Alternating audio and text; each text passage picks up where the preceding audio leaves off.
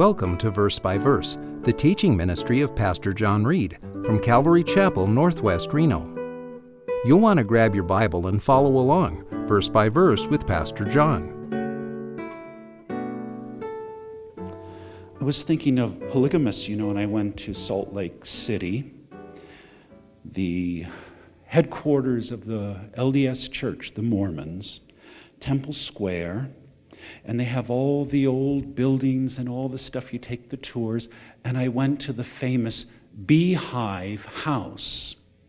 It is the religious quarters, if you will, for Brigham Young, and it was his old house for him and his 55 wives. Can you believe it?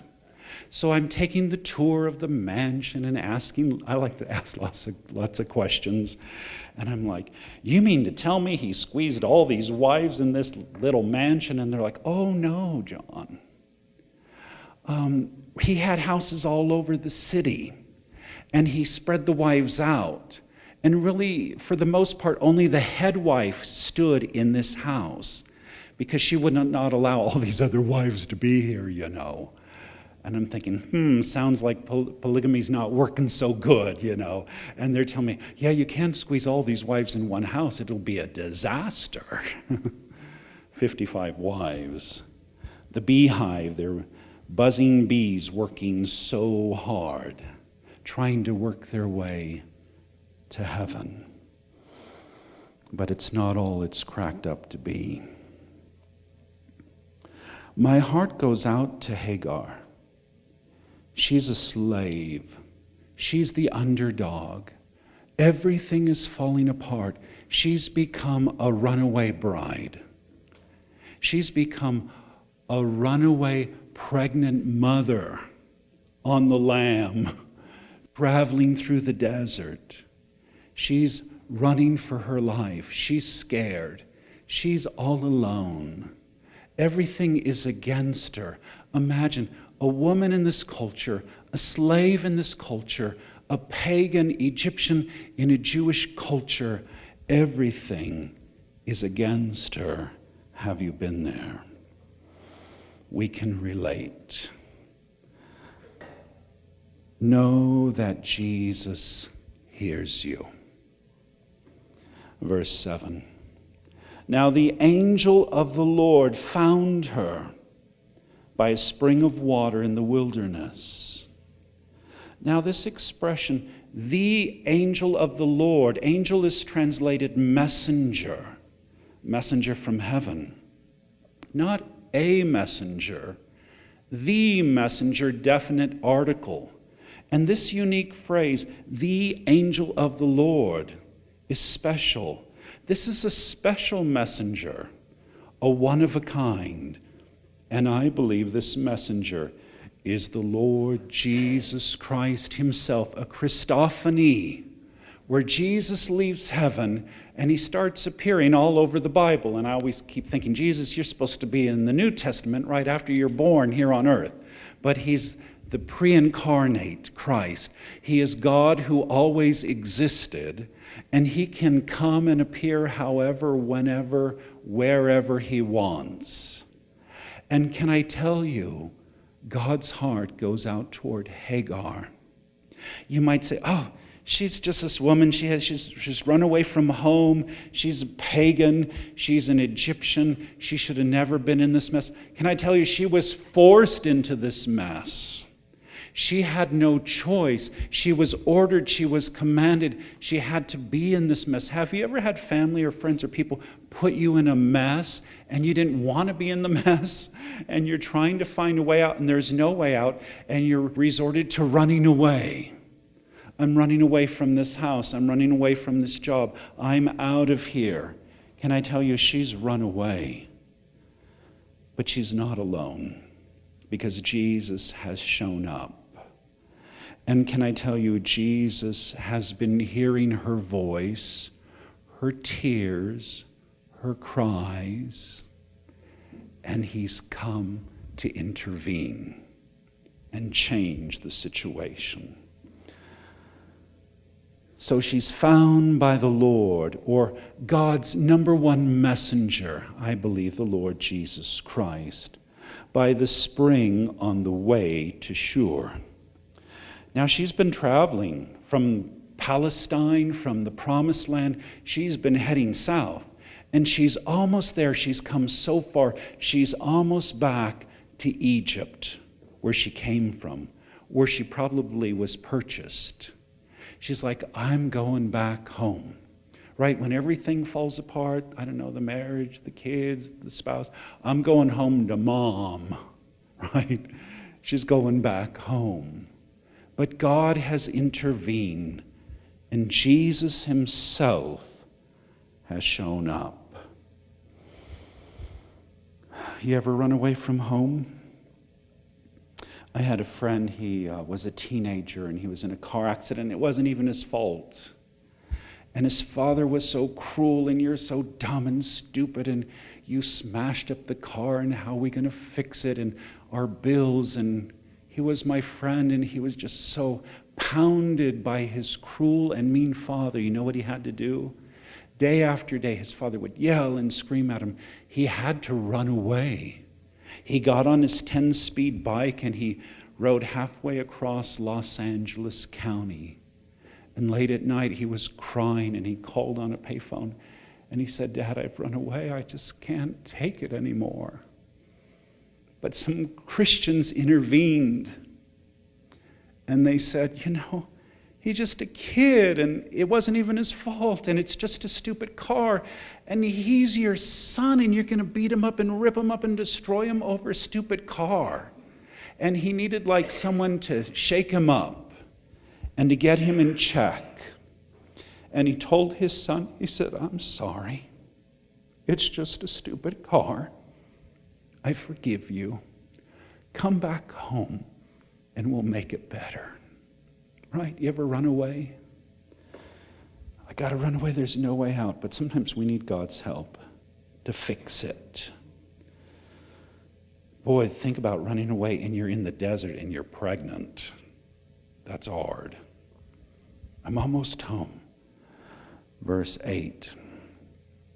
He said, this is the angel of the Lord, I believe Jesus Christ. He said to her, Hagar, Sarah's maid, slave, where have you come from, and where are you going? Sometimes God shows up and he wants to know what in the world is going on. Right? They heard the footsteps of God, and God's like, Adam, where are you? What have you done? Come on, talk to God. Tell him what's going on. He'll work it out. Converse. And she said, I am fleeing from the presence of my mistress, Sarai, my owner, my master.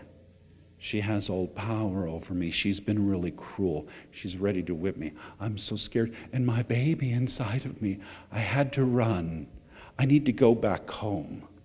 She's a slave on the run. That's not good. Runaway slaves can be severely punished. But she felt like, I have no way out. Have you been there? I'm trapped. Verse 9. Then the angel of the Lord, I believe Jesus Christ himself, said to her, Return to your mistress and submit yourself to her authority. It's time to go back home. It's time to face the music. Jesus is saying, it's okay, I'll work it out, I'll fix it for you.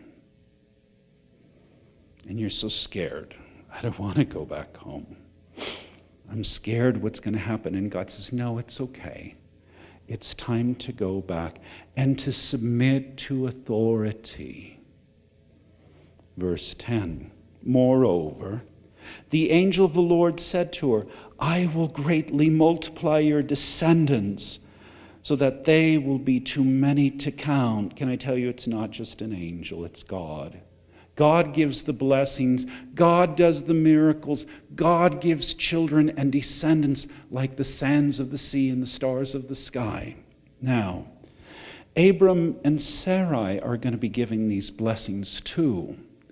And you might feel like, yeah, but I'm not a Jew, I'm not a good person, I'm not a child of God. That's okay, God can bring you in. God can have a blessing for you too, even for Hagar. And she might feel, but I'm a slave, I'm an underdog. Why would God bless me? He blesses us all. If you will come to him, if you will cry to him, call upon his name, listen to his voice, and believe his promises to you. Do you see this? You too will have huge descendants. Nations will come out of you, right? Verse 11. The angel of the Lord said to her further, behold, you are with child, and you will bear a son, and you shall call his name Ishmael. Yeah, I know I'm pregnant. Yeah, but you didn't know it's a baby boy. And you didn't know his name. Jesus is naming her baby. Ishmael means God hears. Because I've heard your cry. Your pain. You're at the end of your rope. You're ready to throw in the towel. And I hear, and I've come, and I'm intervening, and I'm going to fix your big mess. Because God does hear. Because God does care. Because God will intervene. Do you see it? Verse 12. Because the Lord has given heed to your affliction. God feels your pain. He sees your tears. And now he's ready to change the situation. Verse 12. He will be a wild donkey of a man. Okay, so get prepared. This boy's going to be crazy. He's going to be as stubborn as a mule. He's going to be out of control. He's going to be the ultimate strong-willed child. Have you been there? You're like, honey, we have this child, and he's just so defiant, and she just wants to do her own thing, and I tell her no, and she's just so strong-willed. Have you been there? This is what you're going to get. A strong-willed child. His hand will be against everyone, and everyone's hand will be against him. He's going to be a fighter.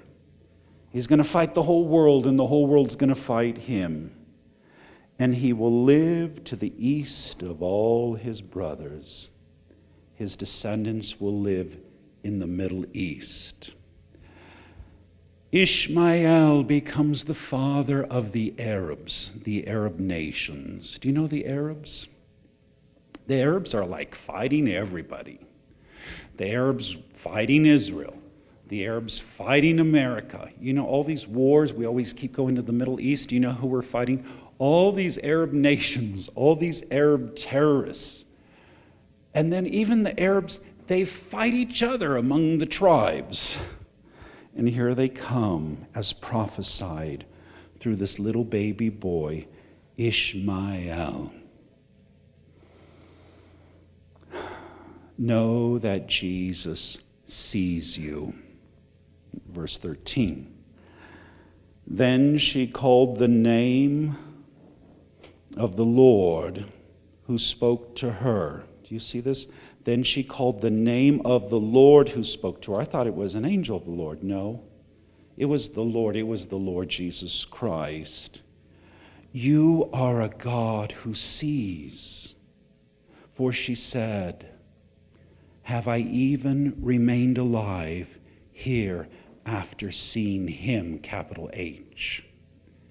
She's like, I can't believe it. I have survived standing in the very presence of God himself. He's appeared to me, and he's seen me, and I have seen him. That's a big deal to see God. And I have survived his presence. And so I am naming God. You ever make a name for God? God has many names. God even has nicknames that we can give him. And she gives God a name, the God who sees. Was it Melchizedek, who was Jesus, the Christophany? He appears earlier in our book, and he's Jesus, and he appears to Abraham or Abram, and he gives Abram another name for God, the Lord God Most High, another name. I've had some Christian friends say, I have a nickname for God because I love him so close and so dearly. I never had a human father, so my nickname for God is Daddy, right? And we can have names for God. God has countless names, personal names. Do you have a name for God? Do you know him that intimately that you have a name for him? They are exchanging glances. God, or Jesus specifically, is seeing Hagar, and Hagar is seeing Jesus. Now, you might say, well, how is this possible? Like Moses said, God, I want to see you in all your glory. And God said, no, you can't see me and live, right? It's too powerful. If I reveal all my glory, my kind of glory, you see, the glory of the Father, you'll burn up. So God says, I'll put you in the cave, I'll cover you up, I'll pass by. You see my afterglow, my aftermath. But to see my face would kill you, right? You cannot survive the full-on glory of God. Exodus 33:20, God said, you cannot see my face, for no man can see me and live. It's true. John 1:18, though, explains, no one has seen God at any time. God, the Father, in all his glory, the only begotten Son, who is in the bosom of the Father, he has explained him. You see, it's true, you can't see the Father in all his glory, but guess what? You can see the Son. And the Son of God has come to reveal himself to us.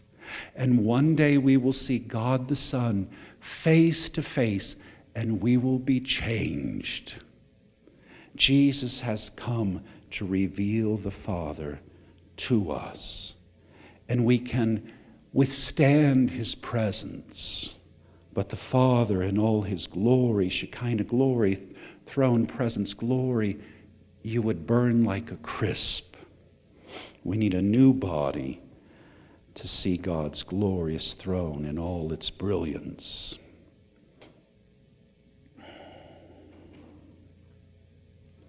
Jesus explained in John 8:56 to the Jews, your father Abraham rejoiced to see my day, and he saw it and was glad. And the Jews are like, you're not old enough. Abraham never saw you, Jesus. No. Yeah. Abram saw Jesus, Melchizedek. Hagar saw Jesus, the angel of the Lord. Shadrach, Meshach, and Abednego saw Jesus. Jacob wrestles with Jesus. Jesus is appearing all over the place. Can I tell you, Jesus is in your life. Jesus has been following you. Christ has been hearing you. And you get a chance. You can meet him. You can see him. He can reveal himself, his glory, his power, his miracles in your life. Verse 14, therefore, the well was called Beer Lahai-roi, because it is between Kadesh and Bered. So she names the place to remember that God has revealed himself to her. 15, so Hagar bore Abram a son, and Abram called the name of his son, whom Hagar bore, Ishmael, like Jesus told her, right? Ishmael means God hears. 16, Abram was 86 years old when Hagar bore Ishmael to him. Men can have children late in life, but women cannot. Don't beat up Sarai. She messed up. She made a mess of things. But God's going to redeem the situation, and Sarai's going to have a miracle baby. But we're getting ahead of the story. What does it mean? What are we to do with this Egyptian runaway mom slave? What is God trying to tell us? To allow Christ to intervene in your situation, to invite Jesus in the middle of your mess, because only He can straighten it all out and redeem the situation. There was a little boy at church, and he liked doing the little Bible puzzles, and he'd spill them all on the floor and mix them all up. And he was so little, he tried to put the puzzle together, and he couldn't do it. And I'd say, if you want, I'll help you. I'll help you put the puzzle. No, Pastor, I'll do it by myself. I don't need your help. I can do it, right? And then he'd try, and to no avail, he'd give up and say, oh, I guess I'm going to need your help, right? And then God whispered to me and says, that's like you. What do you mean? And the Lord saying, your life is like a big puzzle and you get it all mixed up and you're like, no, Jesus, I don't need your help. No, God, I'll put my life together without you. And I try as I might, and I finally come down on my knees and I say, Lord, I've made a mess of things. Only you can put my life back together. Have you learned that lesson yet? Can I tell you the secret? It's the cross. The cross fixes everything, because that's the place Jesus did his work. He died on the cross for you. His blood, his sacrifice. Only he has the perfect sinless blood. Only Jesus can fix lives and the ultimate messes we make. And if you will come to the cross, if you will trust in Christ, if you will humbly say, get on your knees and pray, Jesus, I can't fix it. Confess, Jesus, I can't make it right. Jesus, I can't kick it. I can't reconcile. I can't put this marriage together. I can't fix my boss. I can't, figure out these bills, everything. I've just destroyed it all. Come to the cross. Because Jesus fixes everything.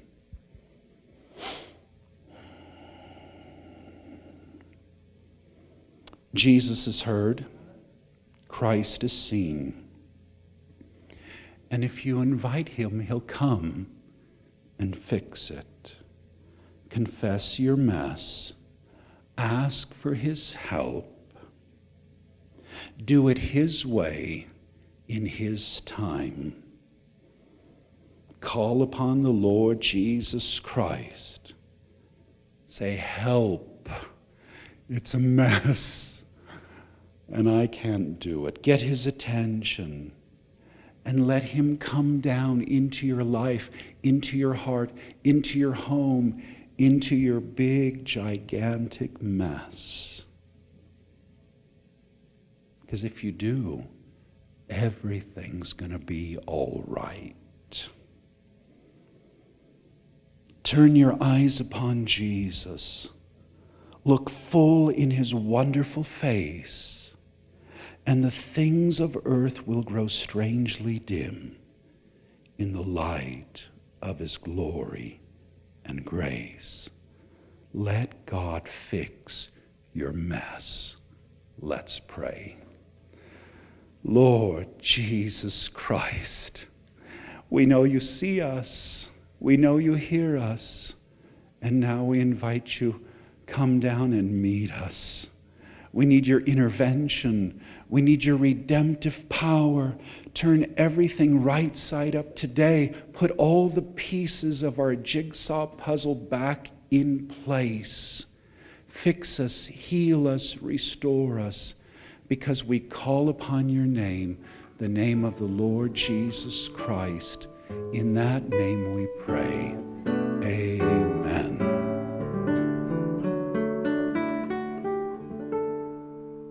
Thanks for supporting Verse by Verse, the teaching ministry of Pastor John Reed from Calvary Chapel, Northwest Reno, at 246 Courtney Lane, Reno, Nevada, 89523.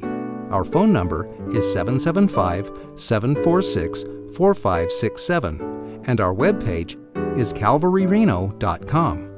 You're always welcome to join our services.